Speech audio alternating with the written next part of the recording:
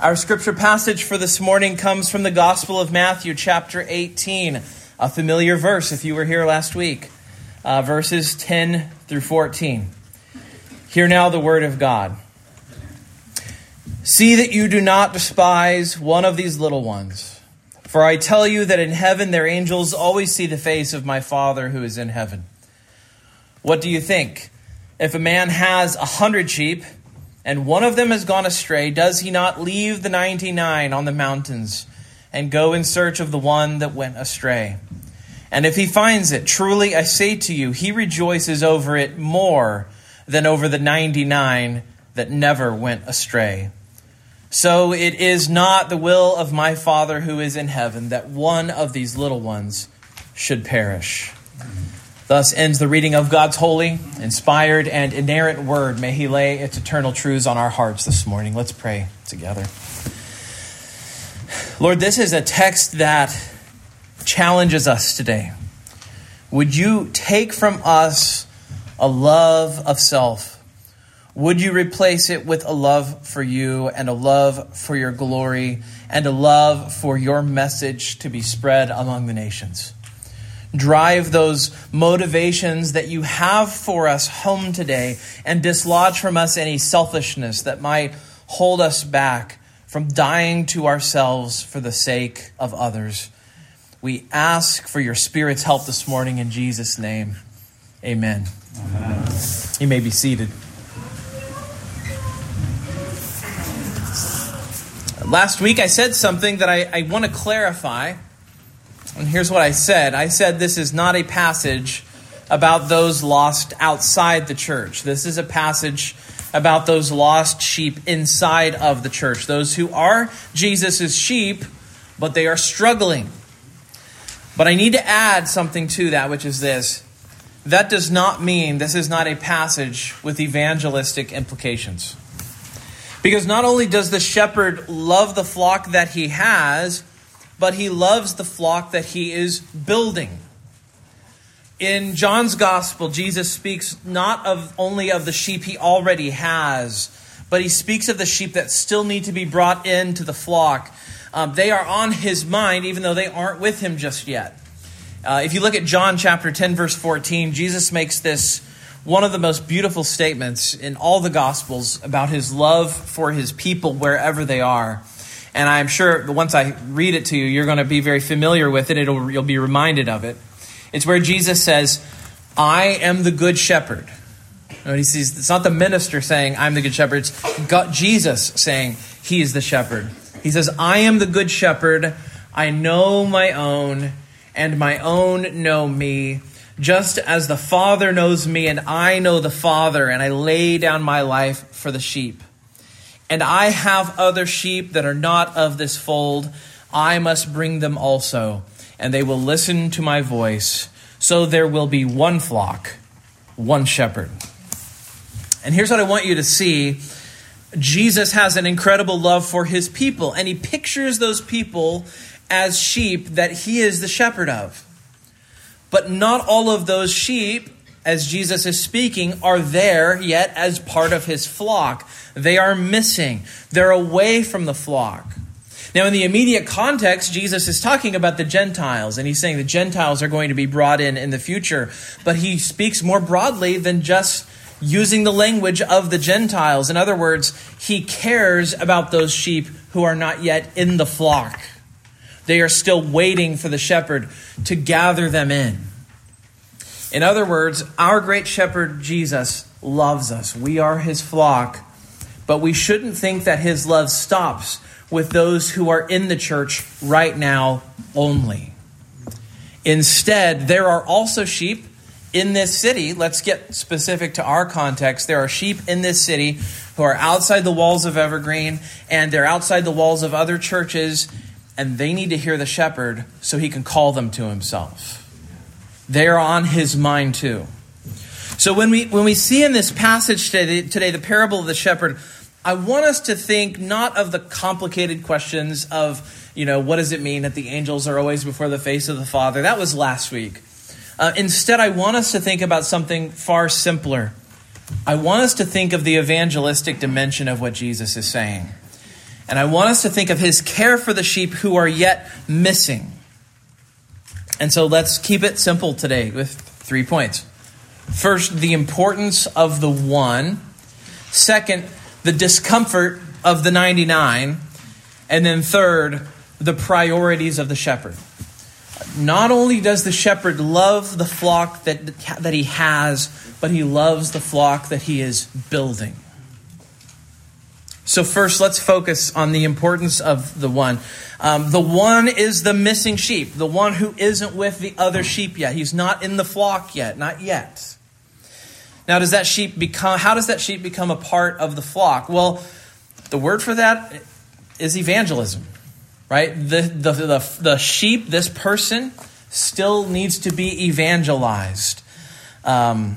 J.I. Packer has a wonderful book called Evangelism and the Sovereignty of God. It's a great book. Every Christian should read it at some point in their life. And in that book, Packer gives this definition of evangelism, and I like it because it's so simple.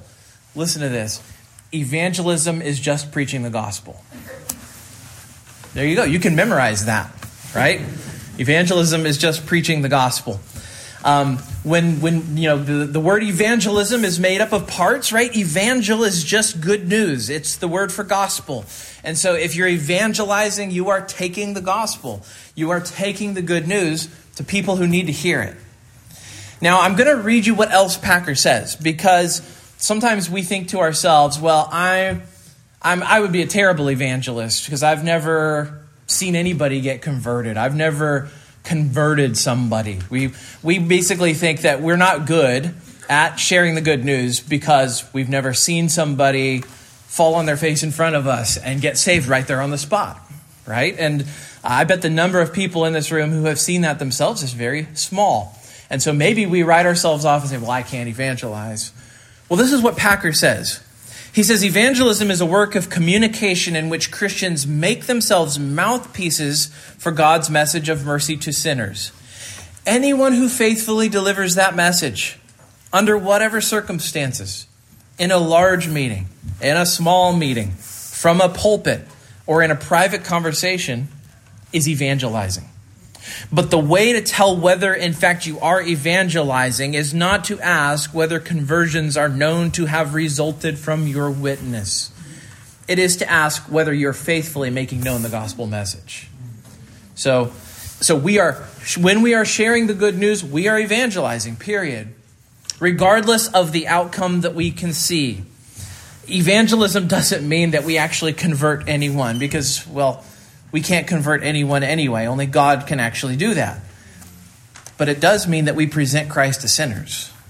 We are meant to be faithful by speaking to people of their greatest need and of the solution that Jesus gives, right? So we're not just delivering bad news to people. We are delivering the good news. If we only deliver bad news to people, we're not sharing the gospel, right? There's no good news in telling someone they are guilty or telling them that they're going to hell. That's not the gospel. Right? That's the law. That's part of it. But they need to hear the good news too.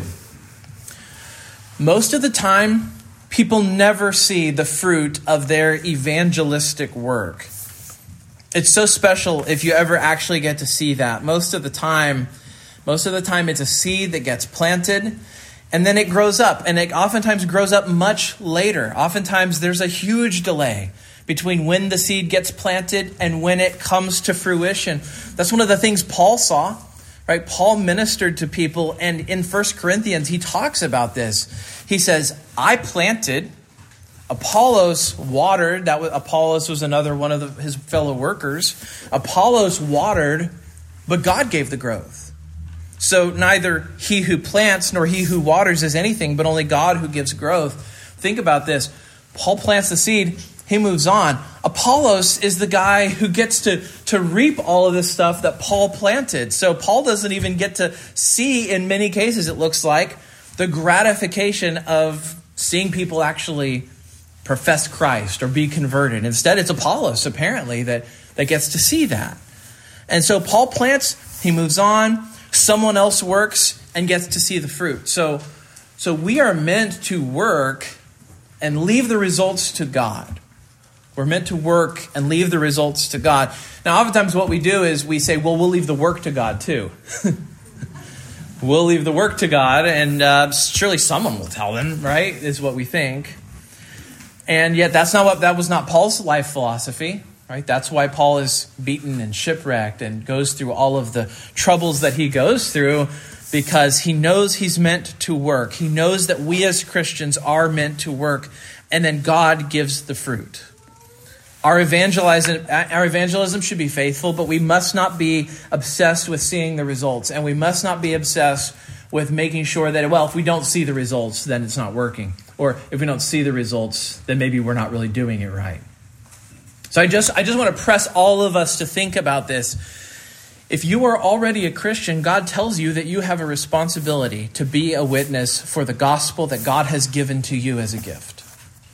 You don't have a responsibility to be the best. You don't have a responsibility to even be persuasive. You aren't told that you must be able to confirm that you are successful. You don't have a responsibility to do things that you can't do. But you do have a responsibility to be a witness. So here's the penetrating, I think the sort of the painful question we need to face. What is it within us? What are the internal barriers that make us so hesitant and slow to be the witnesses that God calls us to be? Now, I can't give a complete answer. I can't give an exhaustive answer. But I want to suggest to you two very large internal obstacles in our own heart when it comes to sharing the gospel in our own context with people that we meet and we know they need it. What is it that keeps us back?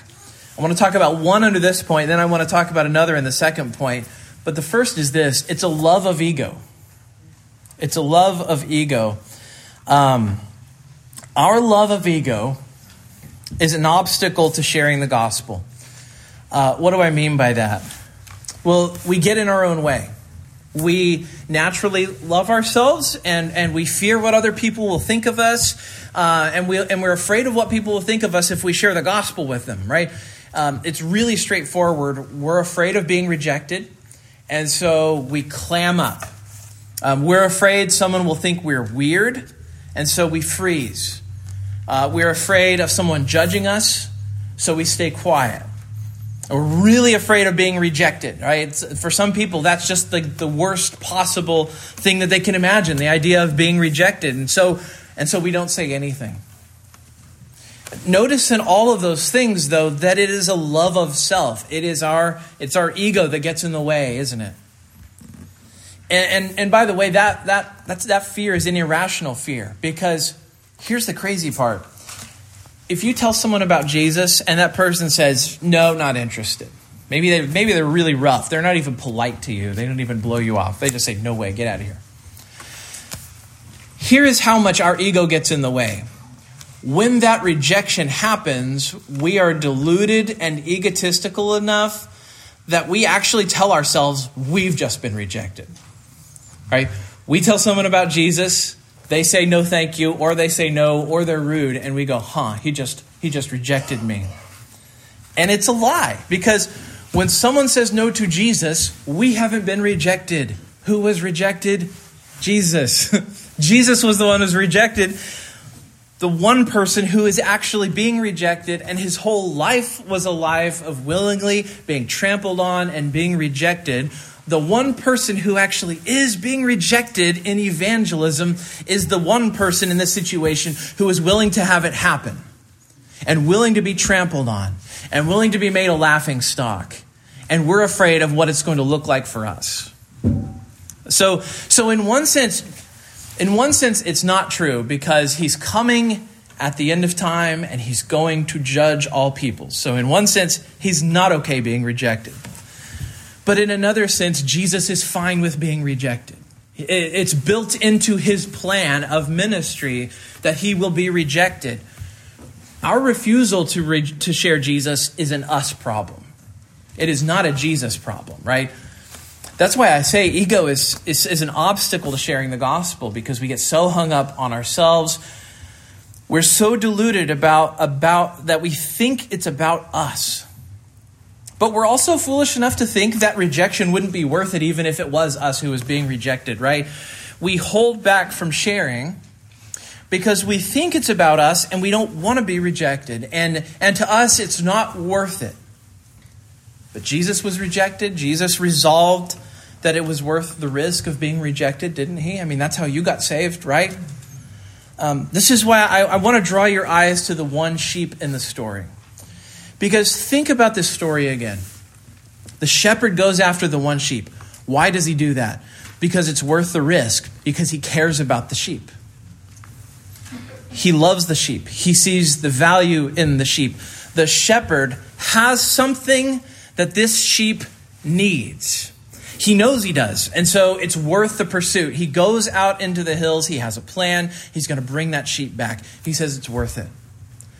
See, the importance of the one dominates the shepherd's reason to leave the 99 and go. It is because the shepherd has decided the sheep needs what he has that he leaves the 99. And this is where I really want you to let your eyes drift, because this will bring us to the second point. The second point I want you to notice is the discomfort of the 99. Because in the passage, I want you to see where the 99 are left. And you can let your eyes drift to verse 12. Because notice this, the sheep are in a situation of discomfort while the shepherd is doing his work. Now, I don't think I'm reading this into the passage at all. We could do that without this verse. Just infer that the sheep are unhappy with the departure of the shepherd while he goes to gather the one. You could imagine that they're not happy. But in verse 12, it doesn't say that they've been left by a comfortable stream. They are not left in a calm meadow. They are left on the mountains. All right? I am not saying the 99 are in danger. They are not in danger. Our shepherd is good. Our shepherd has under-shepherds that care for them even while he's out and he's about his work. He promises not to leave them or forsake them, right? We are the 99, and if you are in Christ Church and you trust in Jesus, you are of the 99. And you're not in danger. You're not left alone. We saw that last week, right? If you missed it, please go listen on the website. But the 99 are extremely uncomfortable, and you might even say unhappy in this situation. They're not in danger, but they're unhappy. Right? They're not pleased to see where the master has left them, nor are they pleased to see him go off and focus on another sheep who has the nerve to be somewhere else. Right? Imagine the bleating and complaining and the noise of those complaints as they just pour over the mountains and pour over the hills. What about us? Bah. I could have tried harder, but these sheep are where we are probably at here, where we may expect life to be comfortable, and the sheep think, I'm in the 99, I'm set, I'm comfortable now. And then they're like, wait a minute, where is this discomfort coming from? Right? We expect comfort, though, even though we're not word of faith people, right? We aren't prosperity gospel people. We don't expect health and wealth. But we may think that surely if we do things the right way and follow the rules, things will still go well with us. Right? We think, surely I'm doing things right. I'm following the rules. I'm faithful. So now I won't have financial struggles or family struggles. We don't say it. And if you asked us and you put us at gunpoint and made us answer, we'd say, no, I don't believe that. But then in our everyday life, we kind of do. We expect comfort now. I've got Jesus now. My life should be smoother than this. Surely life will be like a ride on a lazy river, only with Jesus. You know, my life will be comfortable. That's what we think. We may not expect life to be comfortable. We may not just expect our life to be comfortable. We may expect evangelism to be comfortable, right? You hear the call to evangelism in the first part, and you're like, okay, but I've never found the right time. You could be like, pastor's going to tell us how easy and simple evangelism can be now. 2 simple steps, no risk, right? We may expect evangelism to be comfortable, and that would be another reason why we don't do it. Or it may be why we expect others to do it. Because we expect to be comfortable when it happens. And so if it doesn't feel right, then it doesn't feel comfortable, then we assume that now must not be the right time. Right? We find ourselves in the moment where we could do it. We could start the conversation. We could talk to a stranger. Terrifying for me, by the way. I'm a classic introvert. I know no one believes that whenever I say it. But, I relate, right? We tell ourselves this is about to get uncomfortable, and so we hide the gospel under a bushel basket. We bury our talent so we can give it back to God later. Why? It just didn't feel right. We didn't feel comfortable yet. Or we thought, we sort of projected and we thought they don't feel comfortable yet. We expect life to be comfortable. We expect evangelism to be comfortable. Let's get even more pointed. We expect church to be comfortable, right? We may expect our church to be comfortable. We may actually make that the test for knowing that we belong at a particular church. Am I comfortable here? How many of us have thought that before? And it's not like it's an insane thought. We have very understandable reasons why we think that, right? The whole world around us is hostile to the Christian message, right? We are under assault from the world, the flesh, and the devil, the other 6 days of the week. Perhaps we think the church at least could be the one place where we can really be comfortable, where we're attended to, where our felt needs are met, where we get taught and challenged, but still between those sort of unspoken guardrails that we might set up, right? I'll be taught, I'll be encouraged to trust in Jesus, but I won't be asked to give. Or I'll be built up and I'll be encouraged, but surely I won't be asked to sacrifice or give up my time or give up my hobbies or give up my plans. Right? All of these may be features of our life as Christians that we expect to be comfortable, right? Our life, our evangelism if we do it, our church, right? We think these things should be comfortable. And if those things are hard, then we think something must be malfunctioning. But what if discomfort isn't a bug? What if it's a feature? The New Testament talks about Christians experiencing comfort. Comfort is a part of the Christian life. But the comfort that the New Testament envisions is not a smooth and easy experience in life and faith. Instead, the comfort of the gospel is entirely centered on Christ and what he has done for us. The comfort of Christ is the gospel that gets preached and applied in our lives, right? That comfort is something that the 99 have even while they're on the mountain and even while they're uncomfortable. They are a comforted bunch who may feel uncomfortable, even in an uncomfortable situation. But for the sake of the one, the 99 will need to be uncomfortable. Church, we need to embrace this. We need to embrace this. We need to embrace discomfort. Right? I'm not being very seeker sensitive right now, am I? We need to embrace discomfort. Let's be willing to be the 99 on the mountain, living with discomfort, because we know our God is at work, because we know what kind of a shepherd he is, right? We've already experienced what kind of a shepherd he is. In the coming year, opportunities will come our way. Opportunities to sacrifice. Opportunities to not have things happen our way. Not just in our lives, not just in our evangelism, but in our church. Opportunities to be those 99 uncomfortable sheep on the mountainside. A way that we will have an opportunity to live this out in a couple of weeks, we're going to have a congregational meeting. And at that meeting, the deacons in the session are going to be presenting our vision for 2024. And because you're here today, I'm going to give you a spoiler and tell you what our theme for 2024 will be. Here it is. Thy kingdom come, that more people will hear, believe, and obey his gospel. But that title and that phrase comes from the Children's Catechism question regarding the Lord's Prayer, right? Because in the prayer we pray, thy kingdom come. And what is it that the Children's Catechism says we're praying for when we pray, Thy kingdom come?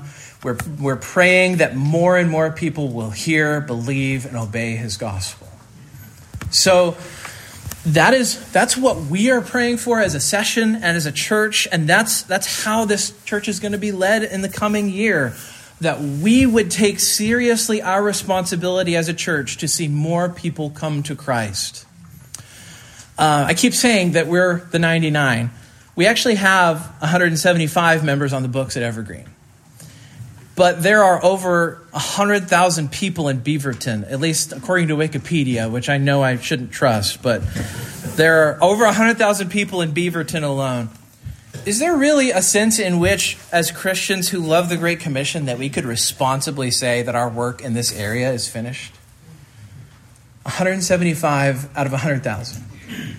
Do you believe that we have practically endless opportunities here that we have barely tapped into? I tell you, this congregation is at once a miracle, and at the same time, it's just the beginning, because there's more work to do. And I, as a pastor here, and we as the session here, want you all to be persuaded of that as well. You are Jesus' flock. Will you embrace being the uncomfortable 99? Will you be willing to be uncomfortable for the sake of reaching more of Jesus' sheep? Are you willing to be on the mountain while the Lord is busy going out and reclaiming his lost ones? How central is comfort to the reason why you're really here? We're going to have an opportunity to love the one who isn't with us. But will we take that opportunity? That's the challenge. Would you be willing to give up comforts? Would you be willing to give up things that you might even love about Evergreen for the sake of evangelism, for the sake of the gospel? Are you willing to do things differently so that more sheep can come in? Would you ask God to start preparing your heart and start implanting in you now a conviction and a willingness to sacrifice your priorities, to set aside your ego, and to live uncomfortably for the sake of his kingdom? Now, third this morning, the priorities of the shepherd. I've already mentioned how, we can get very self-centered, right? We can slip into thinking that life is about us. We can slip into thinking that evangelism is really secretly about us. We can mistakenly think that the church is about us. We can mistakenly think that rejection of the gospel is about us. We just default to ourselves, don't we? But look at this passage. Who is at the center of all the activity, all of the work? It's the shepherd, right? The shepherd is the one who gathers the church. He's the one who gathers the 99. He's the reason the 99 are there. The shepherd is the one who cares for the church. The shepherd is the one who rejoices when someone repents. You know what doesn't appear to bother the shepherd whatsoever? The discomfort of the 99. He doesn't even move on it. Think about it. They're already safe. They're already secure. Everything that matters has been taken care of. It's the lost sheep that he's concerned about here. You see, here's the thing. Jesus just isn't interested in making us comfortable. He's interested in comforting us. Right? 1st and 2nd Corinthians. In 1st and 2nd Corinthians, Paul is talking to this church where people have gone through the ringer. And he makes this observation that it's those who have been the most uncomfortable who have been able to share the most comfort with others. Discomfort is part of the plan. We all have to be less egotistical, less selfish, far more Christ-centered in how we think about our lives. And that's a challenge God has for us in this text, right? This is a gospel reality that God is in the business of motivating. Why should we be more Christ-centered? Why should we be less self-centered? Because that's how we got saved, right? God reached out to us. God in Christ gave all for us. God has taken the initiative. And if you are a believer, then you're a believer because of the kindness of God in Christ toward you. At one time, you were the one. And all the other Christians were the 99. And someone made room for you. and someone welcomed you in, and someone told you the gospel, and maybe it was a parent as a child. Maybe you found out at a very young age. Maybe it was a parent who told you. Maybe it was a teacher. Maybe it was a pastor. But we make room for others because others made room for us. We invite others because others invited us. We risk rejection from others because Jesus was rejected for us. Right? So in this parable, Jesus seems to be saying something to us as the 99. God loves you, but you are not the center of the universe. God is at the center. It is all about him. He is still at work. He's still adding to his church. And here's what's really important. He's not going to stop at 99. He's not going to stop at 100. He has big plans. He's given you an incredible privilege, Christian. Yes, you are of the 99, but here's where we really go outside the bounds of the parable at this point. And this is the limitation of parables, of course. You shouldn't try to make them do too much. But God has chosen to use the weak vessels like us to spread his gospel. Right? He actually lets the 99 be part of the ingathering of those who are still on the outside. That's part of the role that we have to play because he's gracious and kind. Right? I've been talking about evangelism here, and actually we're going to keep talking about evangelism in the coming year. But let's just say the idea of evangelism is terrifying to you. Let's say that you're insecure. Let's say you think to yourself, I can't preach. Well, you don't have to, but let's just say you just tell yourself that. I can't do it. I don't know how to share the gospel. I don't know how to persuade people. But let's just say for the argument, you can't do it and you can't learn how to do it. You're frozen. You can't muster it up. Worst case scenario, you just don't have it in you. At the very least, here's what you can do. You can invite them to church. They'll hear the gospel here. Won't they? You have heard these sermons. You have heard Matthew preach. You've heard David preach. You've heard me preach. You've heard Alan preach. You have heard what comes from this pulpit. You have met our elders. Is someone getting in here without hearing the good news about Jesus? Bring them here. I'll tell them. Our elders will tell them. Matthew will tell them. Someone here will tell them. I'll tell you this much. There is no better place to bring someone who needs to hear the gospel than the Church of Jesus Christ. There's no better place to take them. And here's the truth. All of us were lost in the darkness of our own hearts. All of us needed to know Jesus is a great Savior.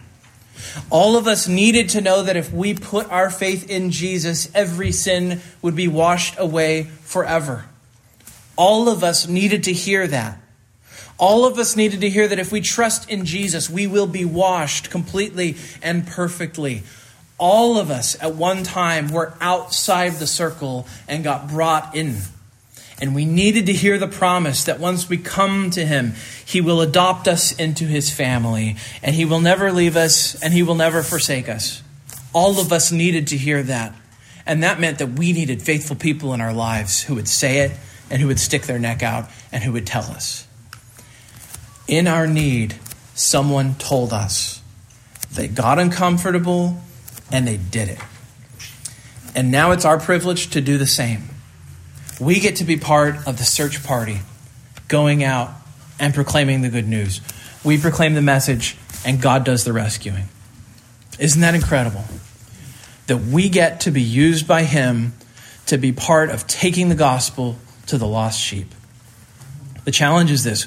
Will we resist it, or will we embrace it? Let's pray together. Lord Jesus, would you transform us, especially if we love our comforts? Would you make your priorities our priorities? Would you rob us of a love of comfort? Would you give us such a love of your glory and your holiness and your fame among the nations that we will set aside what matters to us, humanly speaking, and embrace your call to love your lost sheep, the one that you rejoice over? Would you make us so eager to rejoice that we would share in that same rejoicing? Would you remove our ego? Would you remove our own sense of our own importance? Would you remove our fear of rejection and give us big hearts, driven and motivated by the grace you've shown to us? We ask this in Jesus' name. Amen.